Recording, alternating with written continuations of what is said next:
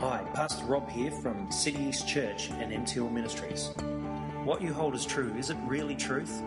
Will what you believe get you through on Judgment Day? Are you keeping to the pattern of sound teaching held out in Scripture? In this series, Truth, Judgment and Eternity, I intend to deliver messages that check the solidness of our Christian foundation so as to guard the good deposit that was entrusted to us as Christ's ambassadors on this earth. Just before we begin, thank you, Lord. Lord, I just pray you anoint this sermon now. Help me to speak it by the power of your name, power of the blood of Jesus. May you just anoint my words, bless my words, and help me to say the right thing. And bring to light this short verse or verses and help it to come to light so that we can gain something from it to carry through our Christian walk. So I just pray that this will benefit us in many ways in the name of Jesus. Amen. Amen. All right, so Ephesians 4, 1-6, everyone there? No. Yeah. All right, so Ephesians 4, 1-6, and it says, "As a prisoner for the Lord then, I urge you to live a life worthy of the calling you have received. Be completely humble and gentle, be patient, bearing with one another in love. Make every effort to keep the unity of the Spirit through the bond of peace. There is one body and one Spirit, just as you were called to one hope when you were called. One Lord, one faith, one baptism, one God and Father of all, who is over all and through all and in all." Okay, this is a breakdown of that verse that we've just done, or those verses I should say. A call to unity, verses 1-6, that's what it really is a call to unity. The verse 1 is a call to be holy. Verse 2 is a call to be humble, gentle, patient and tolerant. Verse 3 is we're called to unity through a bond of peace. Verse 4-5 is that there is one body, one Spirit, one hope, one Lord, one faith, one baptism. And verse 6 is one God and Father of all, who is over all, through all, and in all. All right, so that's a sort of a quick breakdown of that section. Ephesians 4:1 in the New American Standard. We're going to be going New American Standard for a while now because I really like the translation. Especially because I've been listening to it from Joe Schimmel for years now, and I just like the wording. It's a literal translation word for word, whereas the NIV is a thought-by-thought translation. So it's good to actually go into the word-for-word translation when we study Scripture. In many respects, it's very similar to the NIV. You'll find only slight variations. It says, "Therefore I, the prisoner of the Lord, implore you to walk in a manner worthy of the calling with which you have been called." Paul refers to himself as a prisoner of the Lord. Notice that?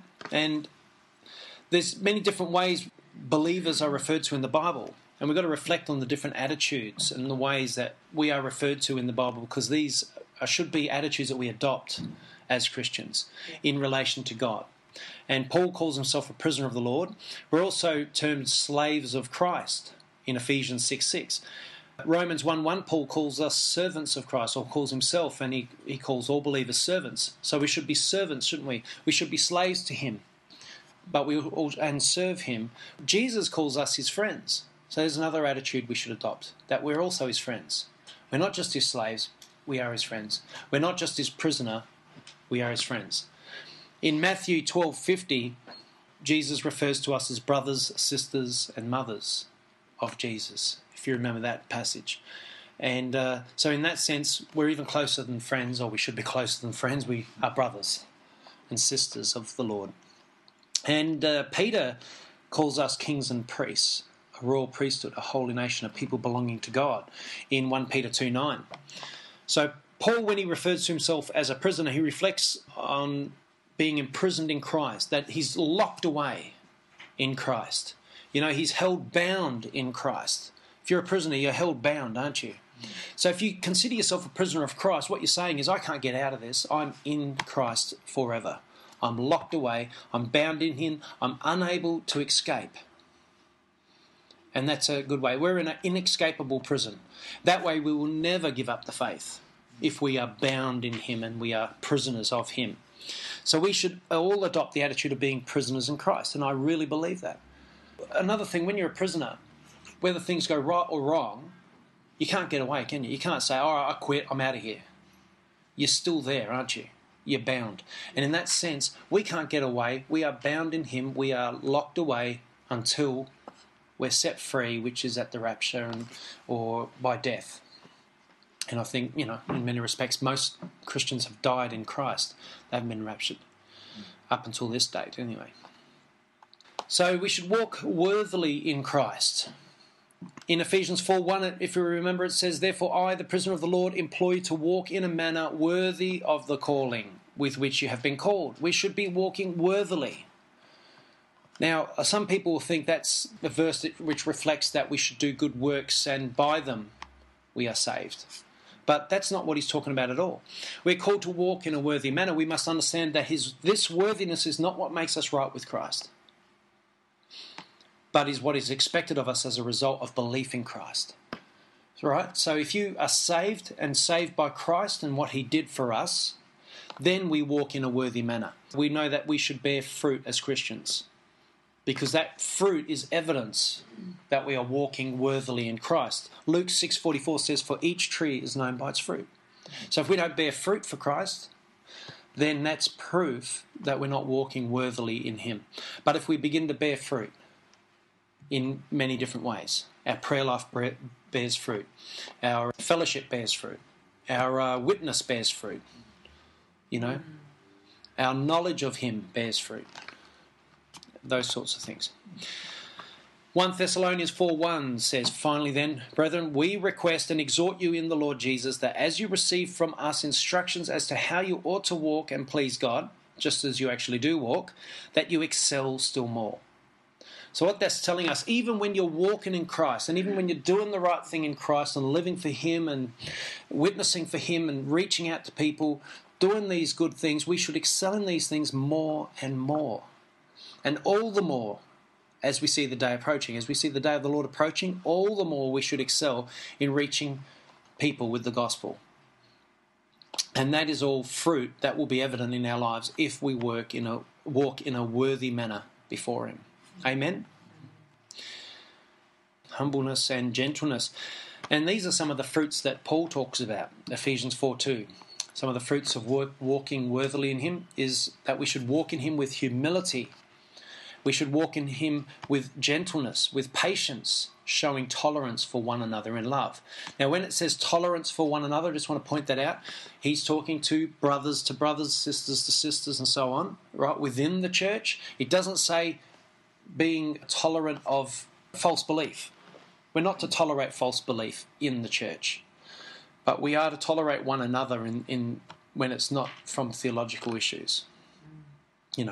Just attitudes and behaviours and those sort of things.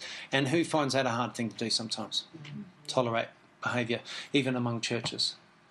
I find churches that I've been involved in some of the hardest places to tolerate behaviour in people, because there's such extreme behaviours in the church. It's a really, really difficult thing. Even Paul found it extremely difficult. And the churches in the first century found it extremely difficult. There were splits and factions going on all over the place in the first church. Humbleness is having or showing a modest or low estimate of one's own importance. That's what humbleness is. Having a modest or a low estimate. Not saying that you have a bad self-esteem. That's not what humbleness is. Don't think more highly of yourself than you ought, the Bible says. We shouldn't think that we are the most fantastic thing since sliced bread, We are a creation of God, and no matter how many talents and gifts we have, in the eyes of God, we're really nothing. He loves us, I'm not saying he thinks that we're, he doesn't want to discard of us because we're that of least importance. We mean so much to God, he laid his life down for us. But those gifts and talents can be taken away at the drop of a hat. What do we have that God didn't give us in the first place? You know what I mean? So those gifts don't make the person. It's the heart attitude that makes the person. You can have someone with a fantastic voice, the best voice you'll ever hear in the world, and if she's a terrible person, no one wants to know about her. Doesn't matter how well she sings. And we've seen that. I've heard of these divas and rock stars and stuff, and they've got it all talent-wise, but they're terrible people, and behind the scenes, everyone doesn't like them. So we've got to humble ourselves and have a modest or low estimate of one's own importance. Doesn't mean we think that we are the lowest scum of the earth or anything like that. That's not what it's saying either. Just be humble before a holy God and understand that we only are what we are because of what God's done for us. So James 4:6 says, but he gives a greater grace. Therefore it says, God is opposed to the proud, but he gives grace to the humble. So God does not like people that are proud. It's amazing, but we don't like proud people, do we? People that come in and tell you, within 5 minutes they've told you they're the best people that you'll ever meet, best person that you'll ever come across. They tell you all their talents, all their gifts, and this is how good I am. And at the end of it, all you want to do is say, okay, is there someone else I can talk to? It's not good to be around someone that's proud. God opposes proud people. God is against them. But he gives grace to the humble. I'd much rather be around humble people. And sort of in that sense, what we tend to be drawn towards is what God's drawn towards. And I think that's because we're created in his image. Matthew 5:5, blessed are the gentle, for they shall inherit the earth. So the gentle, those that are gentle and calm and nice and, good, do right things, they will inherit the earth. And so these are qualities that Paul's telling us that we should adopt and we should get in ourselves. If we don't have them, start getting them. Get them in our hearts, get them in our lives, in our minds. And we could all do with a little bit more of that stuff, couldn't we? Yes. Ephesians 4:3 says, being diligent to preserve the unity of the Spirit in the bond of peace. So we are called to preserve the unity of the brethren, and we need to diligently work towards this. Remember, the unity of the Spirit of the church, the Spirit who oversees the church, the Holy Spirit. And that Spirit we are called to preserve, and not just preserve it the best we can, but with all diligence work towards preserving it. We must work diligently towards this unity through the bond of peace, which should be the overarching aim of the brothers and sisters when they meet together. So when we meet together, the whole objective, apart from teaching the word and all those other things we do, prayer, is to make sure that we are unified through a bond of peace. That there should always be that peace. And we should all come in every week with that bond of peace. Come in, and if you don't feel peaceful, just say at the door, be peaceful. And work diligently towards that peace and expressing that love towards one another. And do you know what I'm saying? And that keeps us unified. So we bond ourselves in peace by the unity of the Spirit. Because there's only one Spirit, one Holy Spirit. If we all have the Holy Spirit, then we all should really be unified, shouldn't we? Because we're unified through and by God. So the oneness of believers, Ephesians 4:4-6 says there is one body and one Spirit, just as you are called in one hope of your calling. One Lord, one faith, one baptism, one God and Father of all, who is over all and through all and in all. Paul lists 7 aspects of the oneness of all believers in this passage, and we're just going to study that. So get your Bibles out. Okay, the first aspect of the oneness of believers is that there's one body, which is the church, of course, the body of Christ. If we go to Romans 12:5, so it says, so in Christ we who are many form one body, and each member belongs to all the others. Isn't that interesting? So we're one body, but Paul emphasises that each member belongs to all the others. So you don't realise, but you all belong to me. But I also belong to you. We are one, we are unified, and we should have that attitude that we belong to one another in a sense.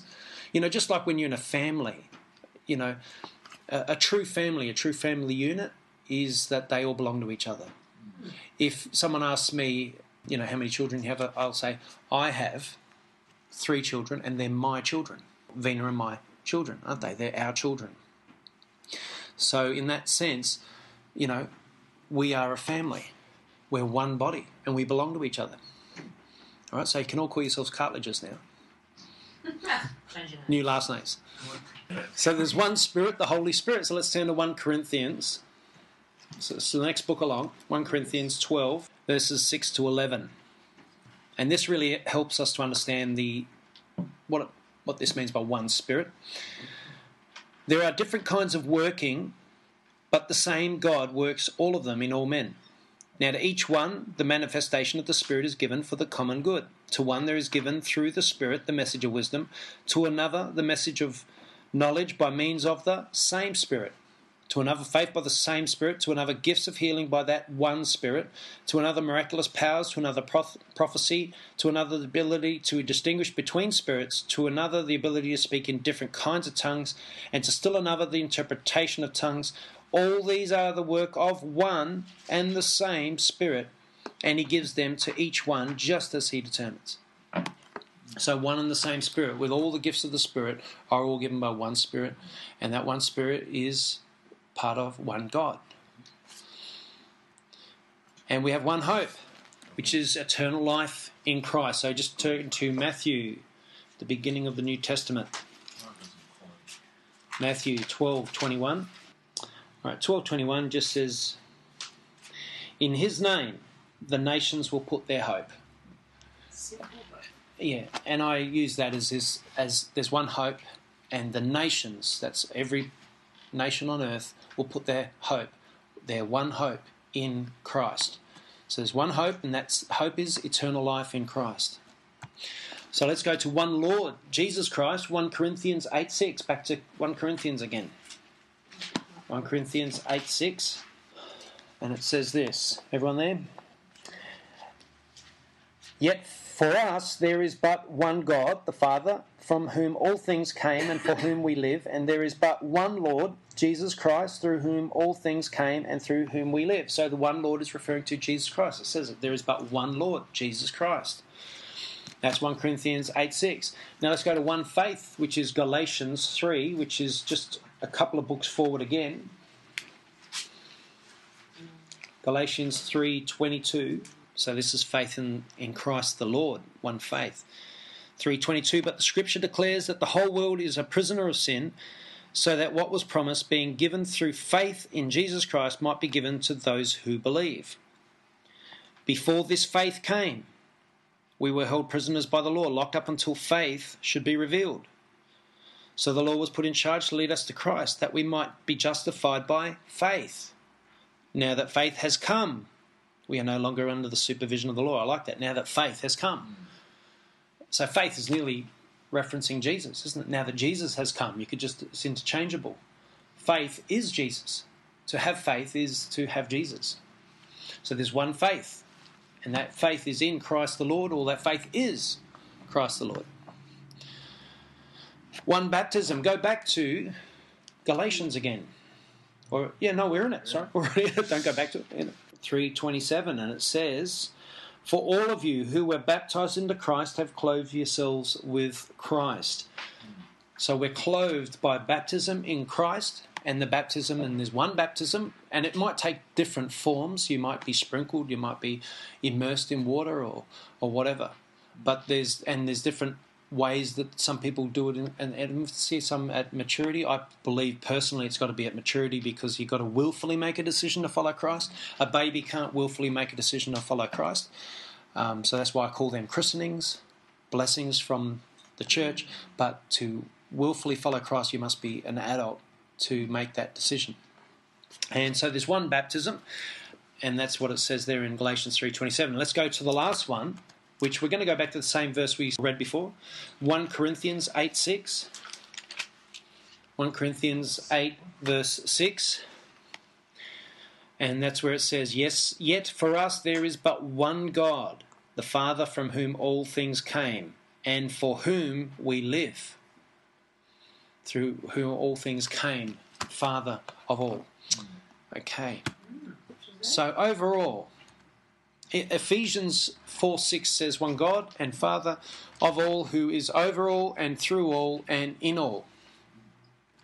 So the Father of all those who believe. He's our Father. He created us through his Son Jesus. By the power of the Holy Spirit, we were created. And he is the Father of us all and all those who believe. And he's over all. He's overruling care and oversight of his people. When he uses the term all, he's talking about all who believe. He's over all of us, because if you don't believe, the Father isn't over us in the sense that he's not ruling in our lives, is he? But when we believe, he rules over us, and that therefore is over all of us. He blesses the righteous and the unrighteous, doesn't he? He blesses the good and the evil in the world. Not that he doesn't bless evil to make it prosper, but he allows it to take place. And if someone is doing evil things, he can still be blessed by God.